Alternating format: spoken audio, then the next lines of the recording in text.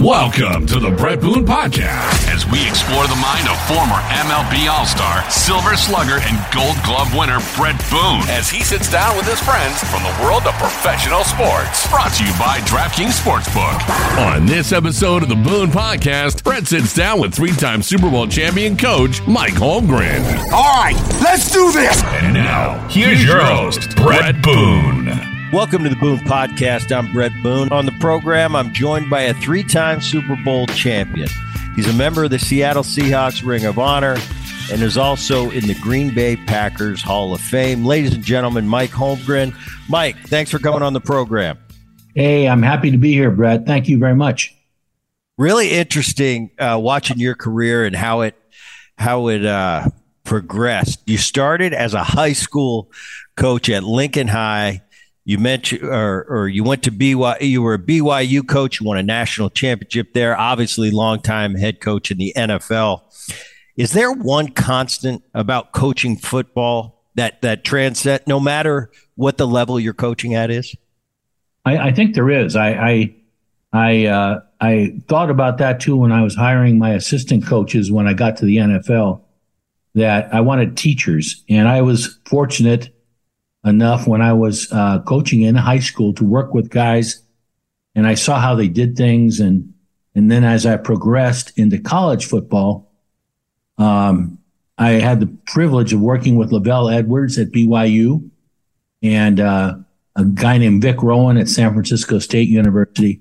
And they were teachers, and I saw how they treated people and how they got the message across. So when I got to the NFL, honest, and I know this sounds rather simplistic, but I thought I was just dealing with high school kids that were bigger and older. So I kind of did it the same way, and that's how I believed you should coach. You went to USC, my alma mater as well. You were there from 66 to 69. You were a part of a national championship team in 1967. See, you were a Sigma Chi. I remember the Sigma Chi as well. Yeah, I crashed their parties. I was never a member. But in your eyes, why is USC such a special place? Well, I think one has a great history, particularly in athletics, but a lot of other things. You know, the medical part of that university, of course, the film industry was a big part of that university, and I think the people that went there now hold on for a long time and still root for USC. It was, when I went there as a freshman on our football team, there were only two of us from Northern California. All the rest of the guys were grown up and played high school football in Southern California, and it was very much that way. But clearly, and the great rivalry across town with UCLA, and just when you went there, you knew you had a chance for the national championship, quite honestly. Yeah, I really enjoyed my time, and I get what you're talking about. It is close knit. I mean, still, my younger brother, he went to SC as well, and he's one of those guys. I mean, it's Saturday. He's got his jersey on. He's riding down the road. The fight song's playing. Actually, next week I'm taking Dad up and my son. We're going to go watch SC Notre Dame. So, you talk about the UCLA rivalry. It's always been there, but that Notre Dame is a big one too. So I haven't been to that Notre Dame SC game for quite a few years. So I'm going to go check it out this weekend. Looking forward to it. I don't know how recently you've been there, but it has changed a lot, even from when I was there. I was there, my first year was 88, 89, 90. I was in that Rodney Pete, Marinovich era. And from then to current, how much it's changed up there is it's unbelievable. It's like a different world. But I want to know, what was it like in 1967? Well, it was there weren't. I think the population of the student body was only around 6,000 at that time, undergraduates. So it was not a big university. So you got to know a lot of people. And as you pointed out, I joined a fraternity after my freshman year. And Fraternity Row in the university, there was a few streets separating that. And quite honestly, the area around the university was a little sketchy at times. And so you're right. I think since the Olympics, when the Olympics came in there, and then the university purchased a lot of the land between the university and actually 28th, where the fraternities were, and that expansion is unbelievable. Plus the facilities for the Olympics. Brett, I went in. Listen. I remember when I got there, we'd go down into the locker room, and there were these old steps, and they were worn out, and they were brick. And I'm going, this isn't very fancy. And then they used to tell us all the older fellows who had walked down those steps and broke them in and all this kind of stuff. And I'm going, okay. Then we went into the locker room, and a lot of the showers didn't work, and the lockers were all messed up.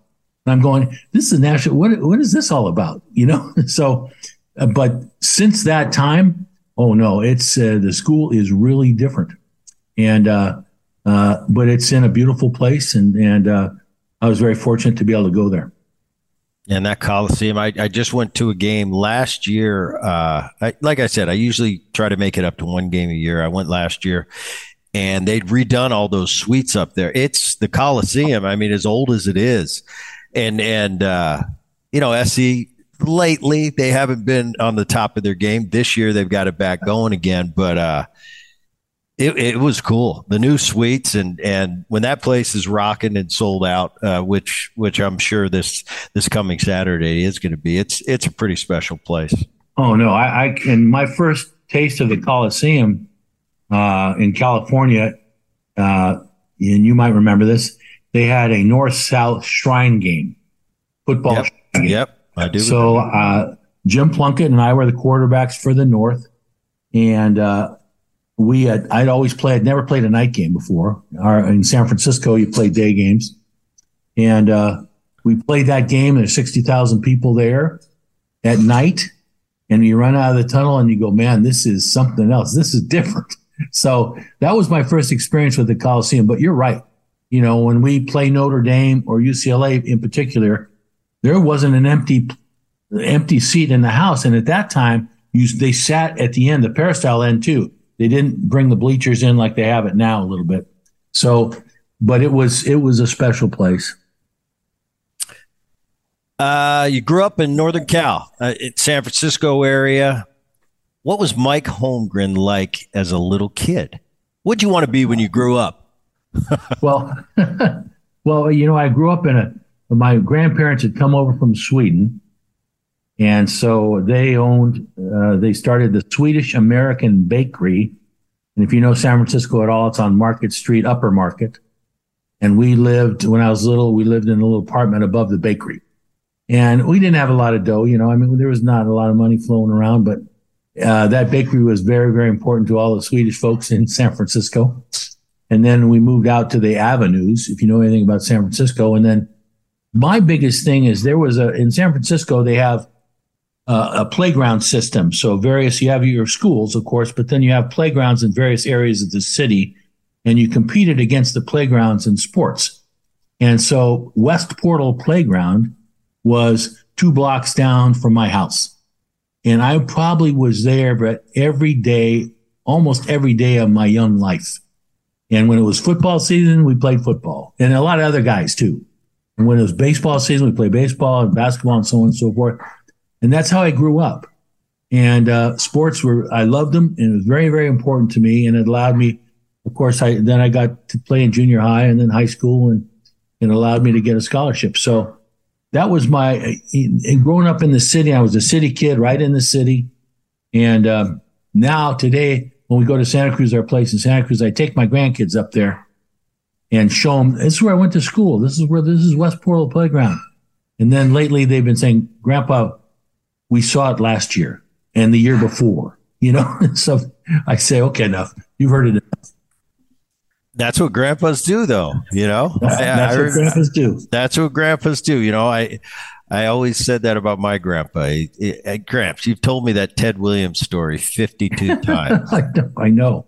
And I tell my son that all the time. My dad wears him out about, Gramps, you told me that. I said, listen, cherish these moments, buddy. One day you wish that Grandpa was there telling you that story one more time. They're very cool. Yeah, and then the other thing is they'll tell the story to their kids. Without a doubt. You went to Abe Lincoln High School. You were a quarterback. Started off as a lineman. Ended up being a quarterback. Obviously, went on to USC, and was an 8th round pick with the Cardinals in 1970. Short thereafter, though, you started your coaching career, and I think pretty uniquely, you started coaching in high school. When you were going to college, you end up getting drafted, the NFL draft. But in your mind, did you have a game plan on what you wanted to do, what your future was going to be if it wasn't an NFL player? Not really.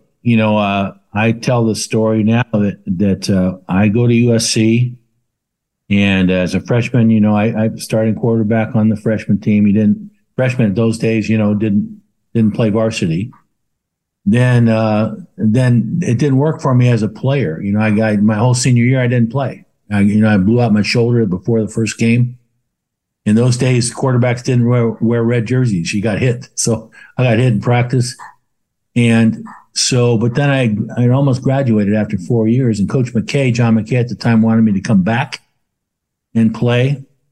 And I said no. You know what? And then I got drafted anyway after not having playing my senior year. But I honestly, Brett, I thought I was going to be a pro football star and a movie star. I thought, hey, I'm in the place. This is going good. I was in a couple movies as an extra. I can do this. The life is good.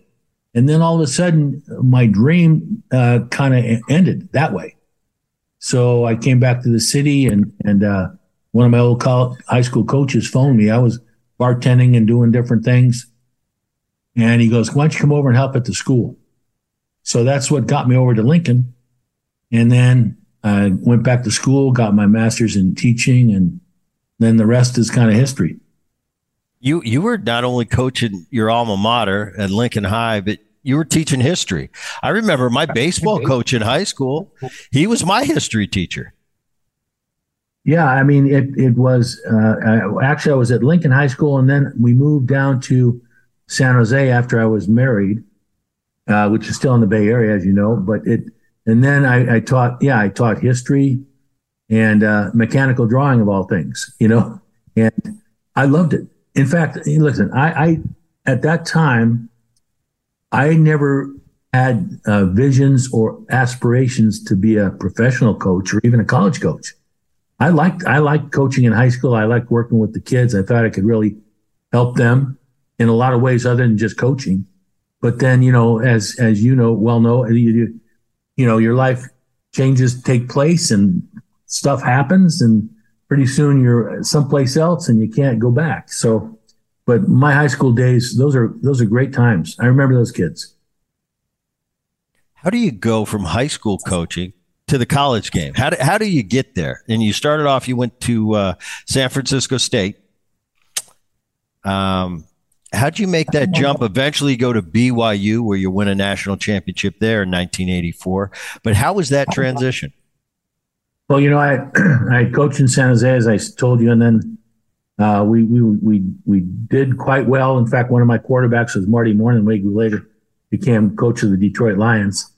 And then I took a sabbatical leave. I took a year off. You could do that in those days. And the head coach at San Francisco State, my brother had played there and been a great player for them. And I had known the head coach there. He was kind of legendary at that level. And he asked me, why don't you come up and coach with me during your year off and just see how you like it? And I said, okay. So I went up there, and then I liked it. But I had every intention of going back to high school coaching. But then after half the season, after half the year, I went in September, and then in January, Lavelle Edwards of BYU knew the head coach at State and phones him and says, there's my quarterback coach just left. Do you know of anybody? And that coach at State, he did that for a lot of coaches around the country. He knew people. And I hear him in the conversation. He goes, yeah, I got one sitting right here. I'd like to interview him. He's good. And then he hung up the phone. He goes, Mike, I got you an interview at BYU. I said, Coach, because I'm involved in our own church and stuff. I said, I'm not LDS. I'm not a Mormon. I don't want to, I'd rather not, I'll just stay here. I like it here. He goes, no, you're taking the interview. So I said, okay. I came home and told Kathy, I said, well, I'm going to go take the interview, but there's no way I'm getting the job. It'd be a good experience. And so as things happen, sometimes I got the job. And so that's how I got to BYU. 1984, you win a national championship, and you stay at BYU through the 85 season. And now, once again, I asked you, how does that happen? Now, all of a sudden, you're the assistant coach, which I believe you're the quarterback coach for the 49ers. You're going to be there from 86 to 91 under Bill Walsh. How does that come to fruition? Well, I grew up in the Bay Area, and I had friends in the Bay Area. And after 1985, Paul Hackett, if you remember that name, he left. There were some people that left and the 49ers. And my friend up there said, why don't you apply? Why don't you put your name in the hat? I said, there's no way. I'm 5 years removed from my high school coach. They're not going to hire me. He goes, well, what do you have to lose? So I had a friend who I knew a little bit on the staff. So he went to Bill and I got an interview. And I told, once again, I said the same thing to Kathy. I said, there's no way. I'm going for the interview, but it's unlikely it's going to happen, but it'd probably be a good experience. And so I went and talked to Coach Walsh. And he was real honest with me. He goes, Mike, you've had a good interview, but I really have someone else in mind for the job. And if he's available, I'm going to hire him. If not, we could talk again. And that told me, I said, well, thank you very much. So I came home to BYU. And about 3 weeks later, he phones and says, listen, I'd like to offer you the job. And I said, boy, going home to San Francisco where I grew up and the 49ers, this is too good to be true. So that's how that happened. So I got in there. That's the dynasty year. Oh man, that's my wheelhouse. That's when I was in high school. My favorite team was watching those Niners teams, and Montana, who ended up handing the baton off to Steve Young, and that West Coast. I mean, I love those teams. You're the quarterback coach. I've often wondered, and I've asked quarterbacks this. As baseball, football, completely different. I have a hitting coach. We interact on a daily basis. I've had some great ones. I've had some ones that couldn't help me get a hit in Little League. But as a quarterback coach, what do you do? Do you ever get into the physicality of it, the technique, or is it more of X's and O's at that level? Well, at that level, it was funny because I got the job and I'm thinking, okay, Joe Montana's already gotten 2 MVP awards and they've won Super Bowls. How am I going to do this? What am I going to say to him that he hasn't already heard or he's proven he knows it? So Bill one day came into my office and said, listen, Joe's coming over to the building. I had never met him. He goes, why don't you guys grab a cup of coffee or something and you get to know each other a little bit? So I said, sure. And so I'm going, now what am I going to do here? Joe comes in and goes, we shake hands. And he goes, I said, let's go down and get a Coke or a cup of coffee. He goes, okay, we're halfway down the hallway, just the two of us.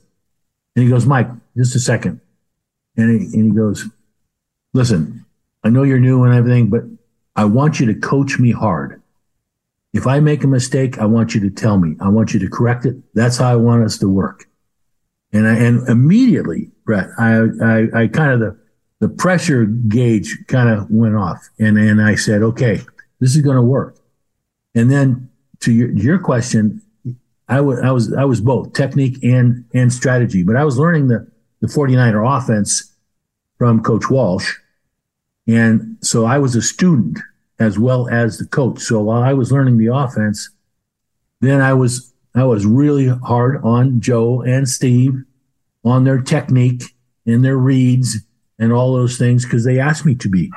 And so he made it really good for me early on. it was perfect. But that's how I approached it. I wanted him to be the best he could be on the field while I was still learning that 49er offense. 89 and 91, Coach Seifert comes in. You're the offensive coordinator. You guys go to the Super Bowl and win 2 Super Bowls. First one against the Bengals, then the Broncos. And like you said, I mean, at this point, probably 6-7 years removed from being a high school coach, you're going to your first Super Bowl, and not only going, but you're winning. Take me through that first Super Bowl season, and had to be pretty darn awesome. Well, it really was. In 1988, we had kind of not played our best football in the middle of the season, but then we made a run and we got into the playoffs. And none of us knew that was going to be Coach Walsh's last year there. We didn't know that. I'm not sure he knew it at that particular point. But we get into the playoffs. Denny Green, who was one of my friends and coach there, had gotten the Stanford job, so he left. He was no longer there.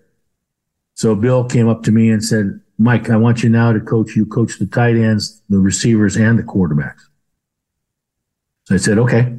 Then as we got into the playoffs, he said he was acting kind of different because he would have a big say as to the game plan and all that. We'd prepare stuff, but then he'd cross things out and add things. Well, all of a sudden we're preparing. I'm handing it to him, and he said, "Go with it." You just go with it.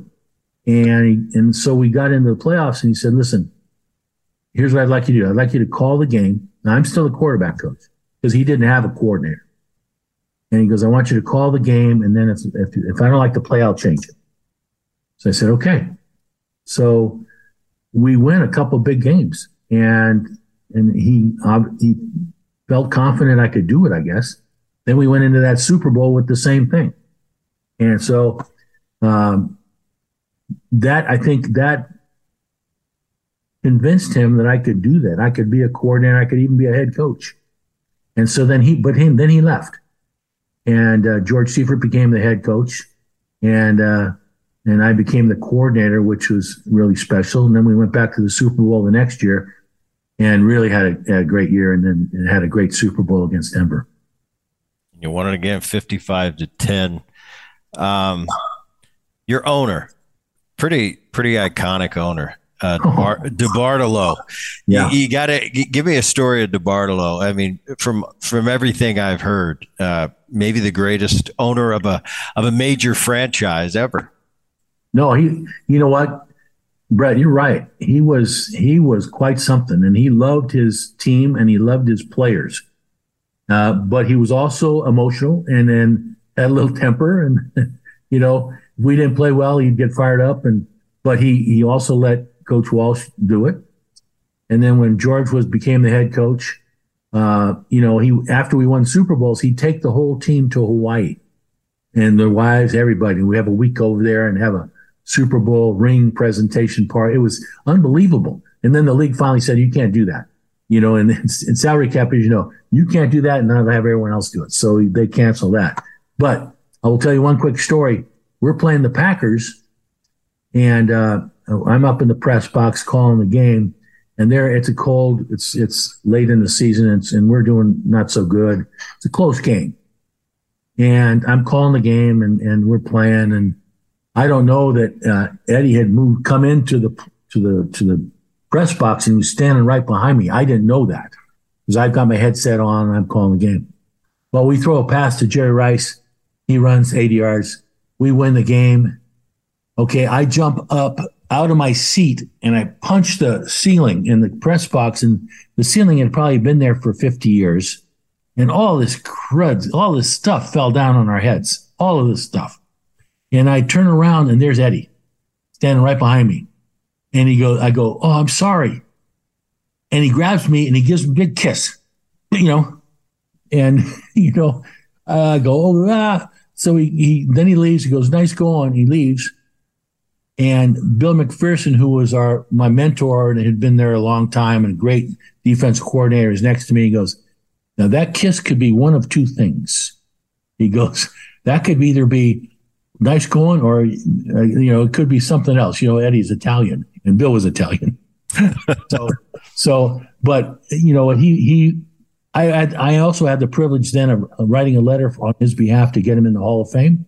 I don't know how much good my letter did, but he thanked me for it, and I was there when he went in. So, yeah, he was a great owner. You'll be there a couple more years, 2 Super Bowls in before you take over the Packers. But I want to talk about there's a lot made of it, and me being a kind of a layman football guy, the coaching tree. Too much or too little made of it? Well, I think, I think I would, when I went in, I told you before, I think I was, if nothing else, I was a good student under Coach Walsh. And a lot of his coaches went on to be very productive head coaches. And so when I hired my first staff at Green Bay, I wanted a blend of veterans and young guys. I wanted teachers. So I thought, and I had created a list of guys like 3 years before. I didn't know if I was going to ever get a chance to be a head coach, but I wanted to be ready at the interview to talk about people. And so my first staff, it turns out, was loaded with guys, as it turns out, who were really fine coaches. From Andy Reid, Steve Mariucci, John Gruden, Dick Duran, Ray Rhodes. All those guys became head coaches. Mike Sherman later on. And I honestly took great pride in that. That was I said, if I can pass the baton on to these guys, then I've done my job too. And it was funny when I coach against them, it was like playing your brother in the backyard in a basketball game. You love him to death, but you're going hard. You don't want to lose. Right. And I'm wondering, for someone like you, that you mentioned that list, you had a lot of great coaches under you, or you coached under some great ones. You coached above some great ones. And it's almost like, I wonder if now you sit back and look back, are you kind of like a proud dad when you see them being successful? That's a good way to put it. I have managed I'm not a big phone guy, and they've got their lives now. But as an example, when Andy was going to the Super Bowl, Andy Reid, a couple years ago, he won a playoff game, and I texted him or got on the phone with him, I think, and said, "Hey, way to go and keep going." And he thanked me. He always thanks me, for all our time together. And I said, "But I got to tell you one thing. You got to do something about your mustache. It's getting away." I said, "You're on the post-game press conference, and all I'm thinking about, trim that thing." And he goes, "All right." And then the next week, he was on after winning the Super Bowl. It looked good. So I texted him and said, "Thanks for listening. I appreciate that." Well, you're the proud dad. He wants to make his dad proud. You take over the Packers, and your first head coach job had to be unbelievable. And it's not the Packers that we know today. It wasn't that, the dynasty you build. You and we had him on the program, Ronnie Wolf. How big of an impact was Ron Wolf, your general manager? Oh, he was huge. And I give him, first of all, he took a big chance in hiring me, first of all. And then that year, I interviewed actually with 5 teams, and I interviewed with Green Bay first. And he goes, I said, "I got these other interviews set up." And he goes, "I'll wait." He goes, "I'll wait. You go do that." And right away, I'm thinking, gosh, looking back on it, that was unbelievable. He'd waited. And so then when I went in there, and Brett, I have strong feelings about this. If you go into an organization of football or baseball, I suppose you know better. If the general manager and the head coach have to be in lockstep, they got to be rowing the boat in the same direction. And if they're not, if one guy's saying, "Well, I got him the players, he's not coaching," or the coach says, "No, you gave me lousy players," that doesn't work. And so I have to say, Ron, in our time together, we would talk about a lot of things and talk about players and not always agree, but we never had an argument. And we always had the Packers in mind above all else. And I think I owe him a great deal. I really do. And, he let me coach. He gave me all the help he could give me. And no, it was good. It was a great way to come into the league as a first-time head coach. You end up getting Brett Favre, and that starts off, obviously, that ended up winning 3 MVPs in a row. We had him on the program. He talked a lot about you and about Ronnie Wolf and how when he came over, he's just kind of this gunslinger. I guess he was a gunslinger till the end, but just a little bit more of a polished one. Go to Super Bowl 31, you win it over the Patriots. You end up going to Super Bowl 32 as well, and you lose there. But you'd won 2 Super Bowls as an offensive coordinator in San Francisco under obviously an unbelievable team, and those had to be pretty fulfilling. Any difference winning it as the head guy, or equally fulfilling? Oh no, I think in all honesty, I think it's great. Everything is really great, but when you're the head guy making the decisions, it probably meant a little more. The rings are still special. I mean, from all the rings are special, but the idea you put a staff together, you made the decisions, and I always call it plays, but in building the team, I took a little more pride in that, and I felt better about that. But it's still, listen, I was lucky because coaching, I got to do something for a long time that I really loved. And it was my job, but it was a lot more than that.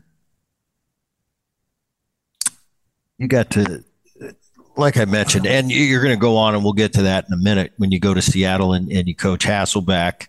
But a little rapid fire, just for the 4 to this stage. 4 unbelievable quarterbacks in Montana, Young, Favre, and Hasselbeck. So I'll go first. Just give me a line. What comes to mind? Joe Montana. I would say perfectionist and very, very smart. And this next guy is actually my personal favorite. I have no idea why. It was just like I said, that was my sweet spot when Young took over and he was running that West Coast offense. He was just my personal favorite. Steve Young. Yeah, probably the best runner and a great athlete, and also a pretty good babysitter. He babysat for my kids when I was at BYU. Brett Favre. Brett Favre probably had more fun coaching him than any player I've ever had, but a character. And every once in a while I had to grab him by the shirt. And in Seattle, Mr. Hasselbeck, who, by the way, my time in Seattle, I think it was 2003. We were going to we had an award banquet, and it was the Mariners were doing really well, Seahawks were doing well, and we started debating on the mental side of sport. And to this day, I had Hass on the program probably about a year ago now. We were still arguing about it. I said, "Do you still think football's tougher mentally?" And he said, "Absolutely." And we were making our pros and cons. This is why you're wrong. I said, "Listen, I got to play every single day for 162 games. Yeah, Brett, but I go out once a week and get my brains kicked in." I said, "Once a week, and if you have a good week, you're walking around campus with your chest pumped out." I said, "The downside now is if you have a bad week, you got to wear that till the next week so you can redeem yourself, where the next day I have a chance to redeem myself." But I said, you got to think about this. When I'm going bad, there's nowhere to hide because I'm in the lineup tomorrow, and then I'm in the lineup the next day and the next day and the next day, and there's nowhere to hide. That was funny. The counter to that is when I'm swinging the bat, I'm whistling coming to the ballpark. So it was a fun thing for us to do. There's great points on either side, but all right. I told my story. Hasselbeck. No, when I'm pleased, I've got a smile on my face right now because I'm glad I wasn't the only one he argued with. Yeah. He argued with you too. But no, Matt, we drafted him when I was in Green Bay, and then I was fortunate enough to get him. And there was a learning curve early on, and because he's very, very bright, and thought he knew how to do stuff. And we had changed some things when I came to Seattle, and he goes, well, that's not how you used to do it. And I said, no, we're doing it this way now. And it took him a while, but he went in the Ring of Honor the same time I did. And he really got the most out of his ability of any of those guys. I think he really turned into a really fine player because he worked very, very hard. And, I'll tell you one quick story. We were playing a game, and he'd taken a sack or thrown incomplete on third down, and there was a receiver right in front of me, wide open on the sideline. And that's where he should have thrown the ball. Everything we taught about, the rotation of the second, he should have thrown it to the guy right in front of me for a completion for a touchdown. He didn't, for whatever reason. So he comes off the field, and I go, why didn't you throw it over here? And he was fired up, and he came back at me a little bit. I said, no, go sit down. I said, Seneca Wallace, get up. You're going in the game. Matt, you're finished. Sit down. And the guys on the phone, all my coaches go, Mike, slow down. Don't do that. What are you doing? And I said, everyone else, be quiet. Matt, go sit down. So I was there. I was just fuming, just out of my mind. And pretty soon, about 2 minutes later, he comes up and he goes, can we talk about this? And I said, all right, what? He goes, okay, I'm sorry. I said, okay, I'm sorry too. Get back in. So we had those moments, but he came into my office one day after about year 3 and said, I get it. I finally get it. I get it. I said, good. We're both on the same side now. Let's go. But there was a learning curve, Brett. And then you know him. He's very bright, and very strong-willed. So, but that helped him be a great player as well. When I think about just like that story you just told, and the maturation process for us as players, I remember early in my career, where of course I knew it all. I'm 25 years old, and I've got a couple years under my belt in the big leagues, and I think I know everything. And I had a manager. I was fortunate enough in my career to play for a lot of great ones, Piniella and Bochy and Bobby Cox. But looking back on my career, I had a gentleman, one of the greatest managers, the greatest manager I ever played for. His name was Davey Johnson, the World Series champion, Mets skipper. Sure. And 1994, man, he pushed my buttons. He did things I didn't understand. I was having a really good year, but we didn't see eye to eye on anything. Yeah. And it took me till years later, and I saw Davey at off season in an event, and I went up to him and I, said hi, shook his hand, and I said, Davey, it took me a while. It took me a little bit of growing up, but I get it. I get what you were doing. And he just smiled at me and he said, yeah, you didn't think I knew what I was doing back then? I said, I really didn't. I thought you were a jerk and I didn't like you, but I realized your point and how you were getting the best out of me. And he goes, yeah, at that point, Brett, I'd been around a little bit. And I said, yeah, I get it. But it's funny how you say that about Hasselbeck. And he says, hey, I get it. I understand now. So as players, sometimes we need to look at the guys that have been there, done that for a lot longer than we have, and kind of trust them a little bit. It's kind of like life when you're talking to your kids and you tell them, hey, I was 18 one time. I know what this. Oh, Dad, you don't understand. You don't know what I'm going through. And I'm going, well, I guess that's probably what I said to my dad. But it's cool hearing a story about that because I can relay it to my life and my story about the growing up and listening to people. And you're not always wise. You continue to learn. I'm learning to this day. I'm 53 years old. My kid who's playing in the minor leagues, he still teaches me stuff about baseball that, once again, I think I know it all. And I think, wow, that's a really interesting way to go about it. It's pretty cool. Well, you make such a good point. And I remember with Favre, after each season, I would take the quarterbacks and we'd have a little debriefing on how the season went. And then he'd done well, but he was still pretty wild on stuff. And we made the playoffs finally. And then I said, okay, here's what I want you to think about in the offseason. I want you to eliminate this, and we'll work on this and this. And obviously he didn't buy in to what I was saying. And he goes, Mike, I said, we got to calm down. And he goes, Mike, that's how I play. That's just how I play. And I said, okay, you want to go to the Super Bowl? And he goes, yeah, of course. And I said, okay, the way we're playing now, the way you're playing, we'll get to the playoffs, but we'll never get to the Super Bowl. So if you work with me on this, I think we can get there. And to his credit, he probably didn't like what I was saying, but he tried really hard, and eventually, it clicks in. But those come to Jesus moments with your players, it's I look back on it now, honestly, it puts a smile on my face.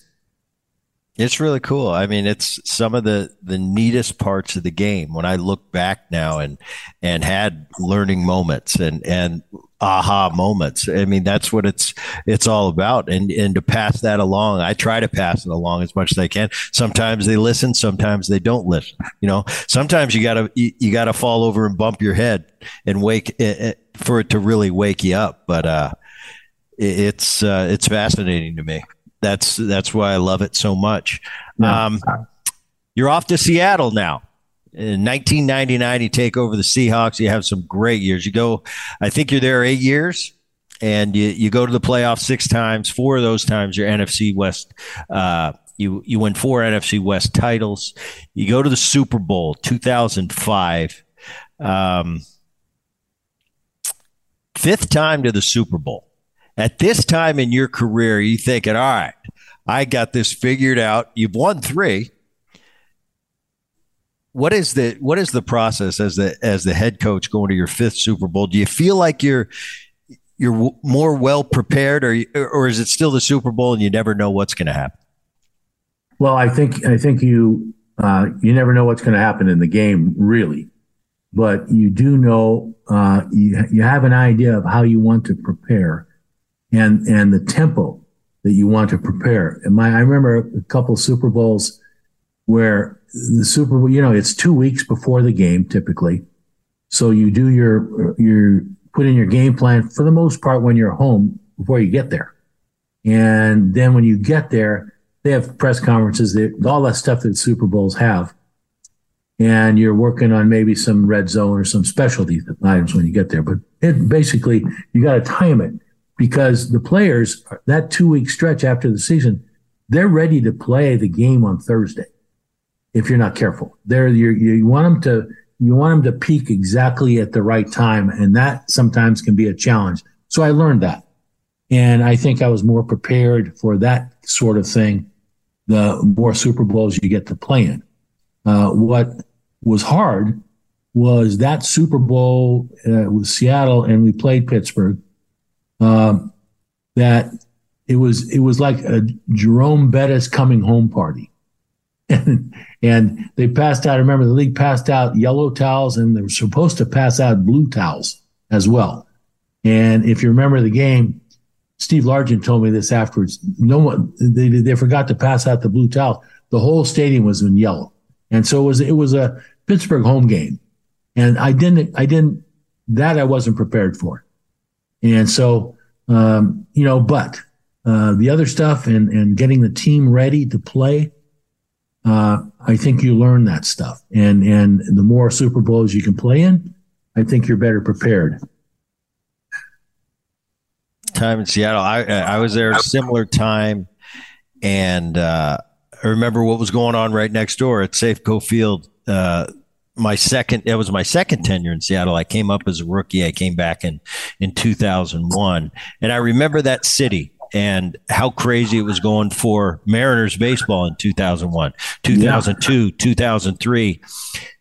And then by 2005, I'm going over to your stadium in the offseason, going to those games, and I'm watching these fans, and I'm going, that's how they were a couple of years ago at Safeco Field. And it's been, I don't know. It was good to see the Mariners kind of put it together this year. I think they're finally, after, 18, 19 years of really not being competitive, they've turned the corner, and I think they're going to be really good, and I think they're really putting the right pieces in place, and I look for big things for them next year. But for years and years, I'd come back up, to visit in Seattle and go to a Mariner game and interact with the fans, and I'd watch, and it was just different, that dynamic. I said, in the early 2000s, this place was a Beatles concert every night, and for me not to see that. And I always wanted to say, if you just win, those Seattle fans are unbelievable. You got to witness on the Seahawks side. Talk about the city of Seattle a little bit and how special it is. Obviously, you make your home there. Well, yes, and then you know what, and we're very happy to be here. It's a great city. All my kids are here. My grandkids are here. Everybody's here except my one daughter, who's back in Chicago. But it was great. And I remember when we built the stadium, the first couple of years, remember we played the First of the Kingdom was my first year. And then we played at Husky Stadium while they were building the stadium. And as we got better, it just, the fans just embraced us. And to the point where, when we played the championship game against Carolina in 2006,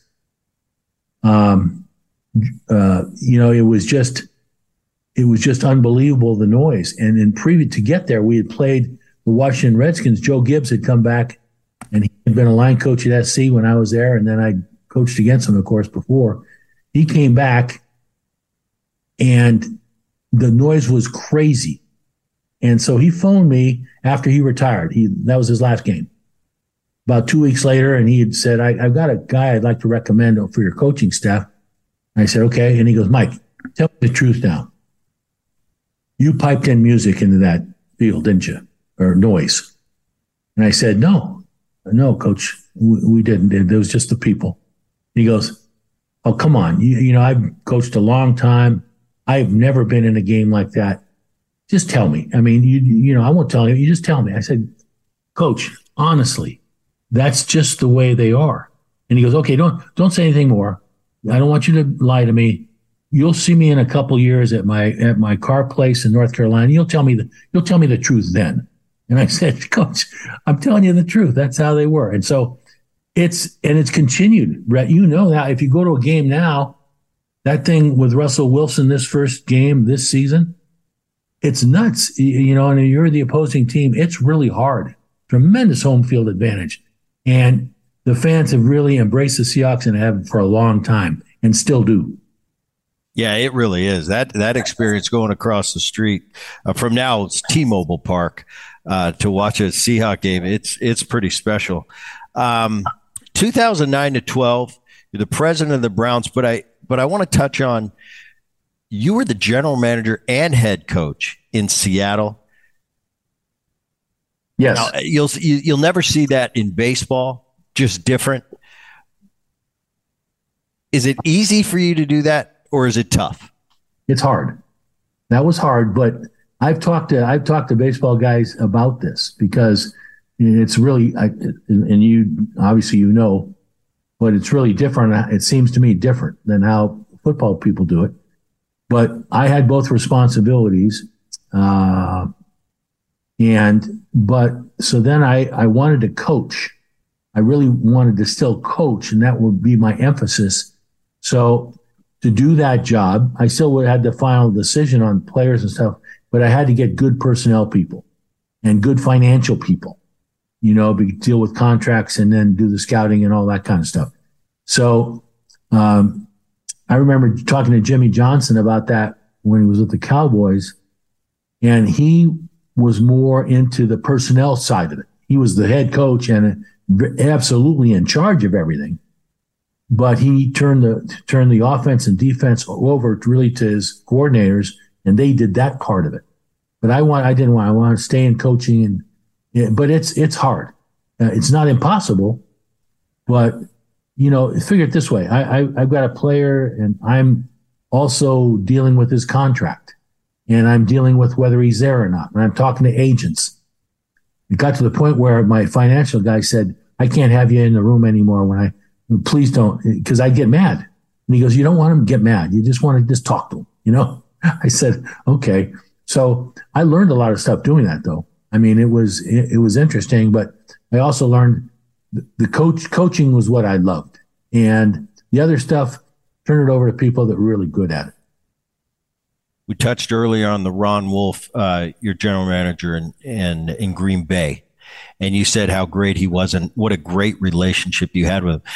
All your years, what do you think when it comes to head coach, general manager? What is the most important thing? Now, let me put it this way. What is the biggest obstacle, the toughest part of that relationship? I look at it from a managerial point on the baseball side, and I think you got to get along with your GM. The GM usually, unless you're a tenured guy, unless you're a Joe Torre at the end that's going to have some say on the personnel, usually the general manager in the organization, they make the decisions. They'll let you in on some of the discussions to say yay or nay. Yeah, I like that move. But for the most part, they're making, fiscal moves. They're making personnel choice. And then once the season starts, it's here's your team. Make the best of it. What did you find to be the biggest, I guess, put it that way, challenge of that relationship? To me, because I had Ron Wolf, and then in Seattle, I had some different folks that didn't quite work quite so well. But what I learned was people who gets credit, if you're too concerned about who gets credit for the win, who gets credit for the success, then that's a problem. If someone wants that credit more than together, you get it together, then that could cause a problem. Because as I said earlier, that's I'm giving you the players, but you're not coaching them. Or the coach says, you gave me players I didn't want. You didn't go to do a good job in giving me players. That's not a recipe for success. That was the hardest thing for me. I think hey, we're all in this together. We will all get the same ring. So that's how we have to look at it. And I think teams hurt themselves when that isn't defined, that isn't made obvious to people. 2012, you get that phone call, you're going to the Packers Hall of Fame. Probably a foregone conclusion.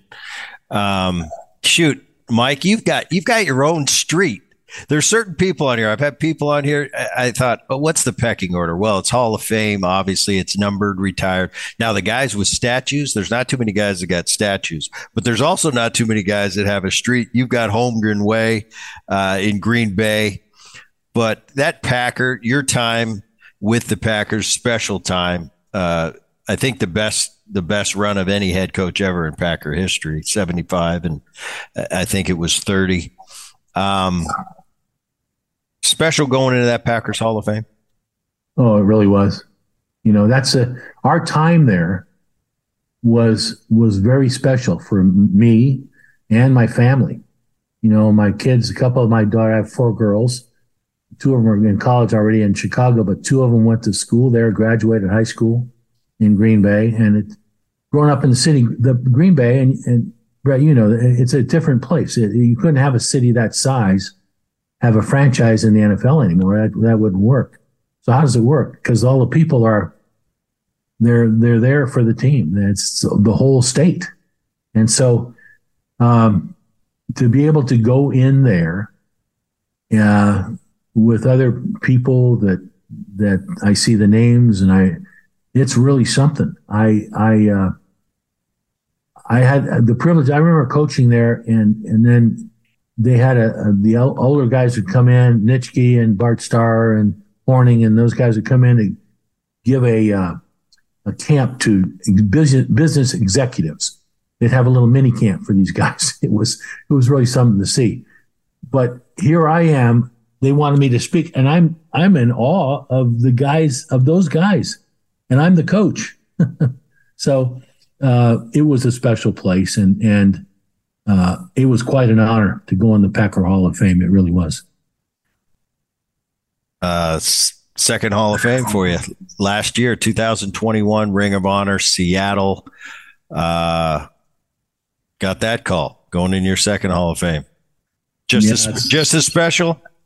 Yeah, it really was. I mean, it's, you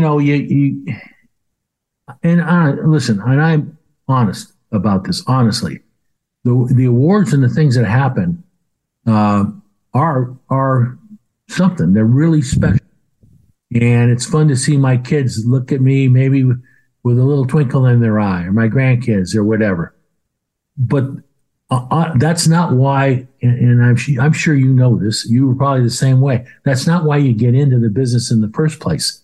I was a high school coach. I never thought I'd be in the Ring of Honor or someplace, and I liked it. But I really wanted the respect of my peers more than the awards. I wanted the guys to say, that guy can coach, and so that was, but the awards are special. Listen, they are special. They're great. And Seattle was just as special as Green Bay. You worked with so many great quarterbacks, and kind of you were an offensive genius, kind of known as that. The great court, and you had some iconic kind of passing of the torches. The Montana to Young, the Favre to Aaron Rodgers.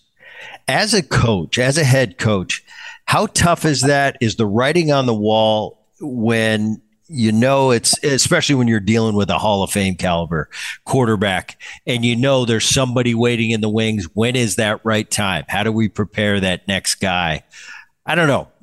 Tell me your view of the nuances that go on in that game of it's going from him to him. And this guy is huge. He's going to be a Hall of Famer. He's got the key to this city, but this guy behind him, he's the next guy. And I don't know, is it something you got to deal with kid gloves, or I don't know. That's interesting for me.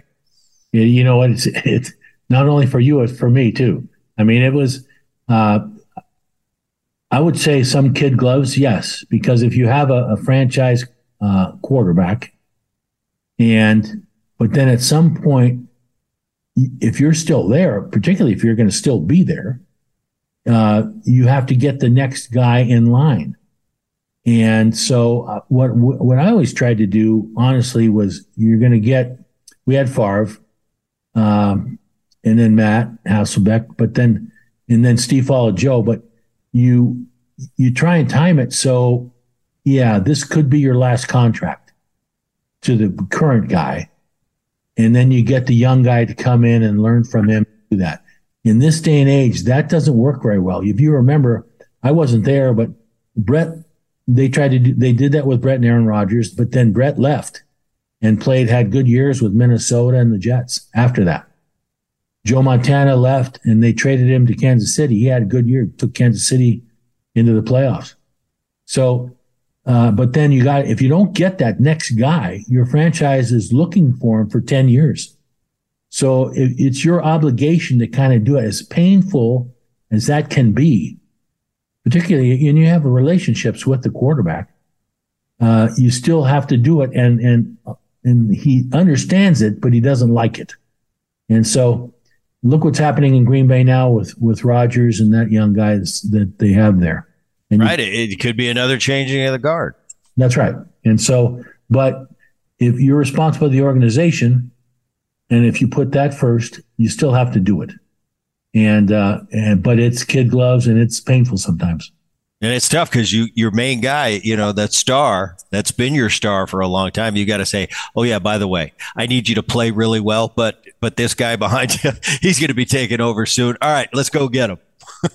Yeah, no, the one thing about Coach Walsh, and I remember this, he would call guys in. I remember Dwight Clark. You remember that name? I remember wide receivers. He was great human being, just great. Randy Cross was a big lineman for us, an important lineman, went in the broadcast. That he would, of course, there was no free agency then, so they were 49ers. He'd call them in and say, okay, this is your last year. And they'd go, well, why do you say that? I can play 3 more. No, this is, be thinking about it. This is going to be your last year, and he did that. He just did that. And I go, it's harder to do in this day and age, it seems to me. But he kind of had a radar. He kind of knew when the time was right. I have to give him credit for that. Sometimes it's very difficult to see. And you're right. Sometimes it's making the call. You mentioned Montana. You mentioned Favre going on and being successful. It doesn't mean you're done. It means your time here has run. And right. Everybody's time runs out, no matter who you are, no matter how great of a player. There will be a day when there's somebody knocking on your door saying, all right, it's my turn and it's time for you to move on. And a lot of guys do. They move on. They go on to a new venture and maybe have success for another couple years. I remember talking to Brett, and he said that to me. Because he wasn't happy with it. He did it in a very classy way and in a very politically correct way when he was on the show. But I could tell that when Rodgers took over and Favre had moved on, he had a bone to pick, and he wanted to go back to Green Bay, and he wanted to beat them worse than anything he ever wanted in his career. But I think there's nothing wrong with that. Us as athletes, that's the competitiveness in us. That brings that out in us, I think. No, I think when Brett, it's funny. After he left the Packers, I think he went to Minnesota first, if I'm not mistaken. And then I'm at my cabin in Santa Cruz in the summer, and he phoned me. He goes, Mike, I don't know if I'm going to play anymore. I think I want to retire. So we talked for an hour about the pros and cons and how he felt, and are you healthy, and why, and we did all this. And I said, okay, if that's how you feel, maybe that's the best decision. He goes, okay, I'm going to phone him today and let him know.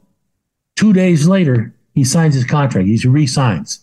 What they'd done, some of his teammates went down to his home and talked him into re-signing. He resigned. He did that twice, 2 summers. I go, are we having this conversation again? But he loved the game so much, and it's hard. It's hard to put it down if you're healthy and still playing at a pretty good level. But you know what? It's still a difficult decision for the club to make, and the guy making that decision to shake hands with the guy and say, okay, we got to go in a different direction. You look at the game today in 2022, the state of the NFL, better or worse than it's been? Oh gosh, you know what? That's the old coach. You're talking to the old coach and saying it was better when I was coaching. Right. I would say this. I would say there was a little more privacy we had. There were the stuff you could keep things in the locker room, keep things in the building. I like that. I think you get stuff. Everyone's on social media. There's all sorts of stuff going on. I think it was better then. Now also the amount of money, and you could probably equate it to baseball too. I'm not sure, but the amount of money some of these guys, it's staggering. And so all of a sudden they're not just a player anymore. They're half a coach and that I think has caused some problems for some franchises. And so I always had a bright line between coaches and players. I didn't have a lot of rules, but there was a bright line. Listen, I'm going to help you be the best player you can be. And then I'm handing you the ball, and you got to do it on the field. But you're the player, I'm the coach. So let's make sure we understand that. And I think now it seems to be that's a little clouded right now. And I don't like that either. You bring up a great point from the fiscal side of things, because there has to be that line. And all of a sudden now you've got a guy making 30, 40, some cases pushing 50 million a year. Yeah. Dealing with his head coach, or in baseball, his manager, who's making $2 or $3 million. And he's going to kind of look at it. Who's going to win that fight in the end? And I don't know. I don't think that could ever be a positive thing for the game in any sport. I'm with you on the social media. I look back and my last year in uniform was 2007, and it has changed so much since that time. With Sure. the technology and the social media, these guys can't go anywhere, and everybody. they're a lot more than just athletes now. It's almost like everybody has their own brand and they're representing a certain thing and they've got to get, I don't know. It's just a different world. I'm like you. I don't want to be that guy that tells my kid, well, when I played, it was better. That sounds like my grandpa talking to me again in the Ted Williams stories.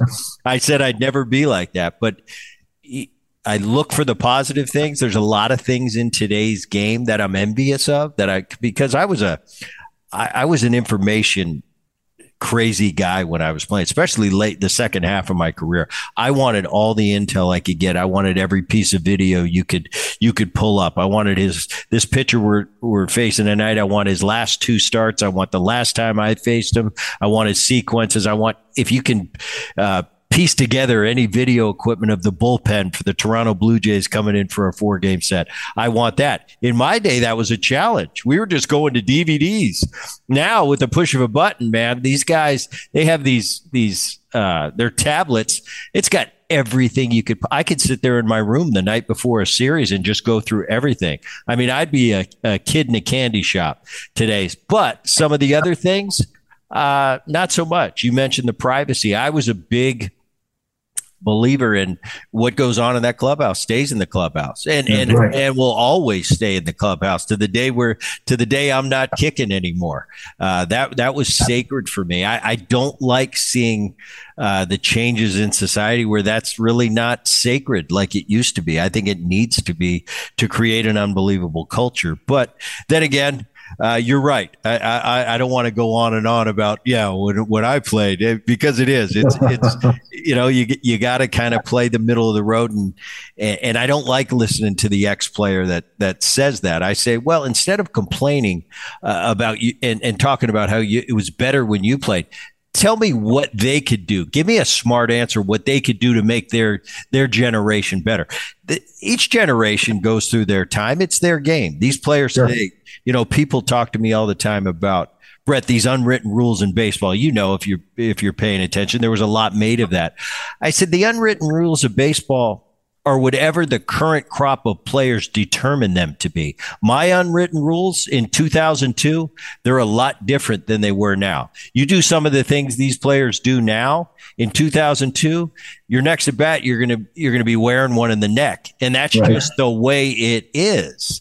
Yeah. That doesn't mean that I'm going to come in and tell you what the unwritten rules are. The unwritten rules are whatever they say they are, current crop of players, and history will judge all of us and on how great our generation was.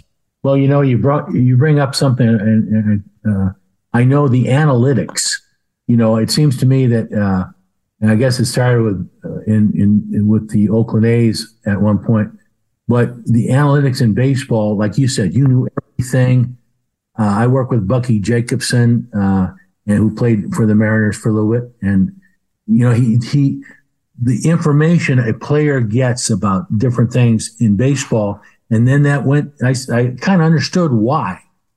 But then all of a sudden, the analytics came into football, and I'm thinking the games are different. There's statistics and things you have to know about football, but the games are different. And stuff happens on the field and scrimmage play, and no one's thinking about the numbers somebody gave you. I tease them on the air saying, you got 5 guys in a room looking at computers and figuring out all this stuff. Then they come and give it to me. These are the numbers, all this stuff. I go, thank you. I'd say thank you. And then I'd read some of it, listen to some of it, but then I do what I want to do in football. In baseball, I think I'd ask you. I think it's a very, very important part of that game. Well, I think analytics are great, but I think they can be dangerous in the wrong hands. Mass analytics, I think, can hurt a young player. What's important? Launch angle. Well, that's not for everybody. I think from a coach, from a manager position, I still think the greatest coaches, the greatest managers are going to take all the analytics, take all the info you possibly can. But in the heat of the battle, the great ones have a gut, and they've got a good gut. You as a head coach, you said, I like those analytics, but I'll make that decision. When it's crunch time, when the game's on the line, I always feel that the analytics are kind of a crutch a little bit. You can just play the computer, and at the end of the game, you can go into your press conference and say, well, the computer said that, and oh, yeah, that backs it up. I think greatness, it comes with a good gut. Going out to the mound and the computer says, well, the third time through the lineup, you should do this. Well, you haven't taken into consideration the man I'm talking to and what's inside of him, and he transcends these analytics when it comes to that. That look he gives me, that tells me I got this, Skip. Or that, on the reverse side, that look he gives me right there means I'm done. So I got to take him out of this game. But I think the great managers, the great coaches have a great gut. I don't know if you agree with that, but I think the great ones have to. And when push comes to shove, throw out those analytics and go, no, this is what I'm feeling in my heart of hearts. I couldn't agree with you more. I really couldn't. I'm watching games now, and a lot more teams go on fourth down, or those decisions come up seems to a lot more in a little different way than when I was coaching. And I think they're relying on those numbers, except there are certain times you got to just go, no, I'm doing this because this is what I feel. This is what I think is right. So, no, I couldn't agree with you more. Well, Mike Holmgren, I appreciate coming on the show. This was a lot of fun. It was cool. What a career. Great career. Hopefully one day you'll be in the NFL Hall of Fame, in the Football Hall of Fame. But I appreciate coming on. Thank you for having me. I really do. This was fun. It was good to talk to somebody who knows what he's talking about. Or kind of does. He fakes it well. What we do each and every Boone podcast, at the end of the podcast, is we kick it back to the voice of the podcast. And that voice is Dan Levy. Dan? That's going to do it for the Brett Boone Podcast. My name is Dan Levy, the technical director, producer, voice of the Boone Podcast. EP, executive producer, Rich Herrera, digital.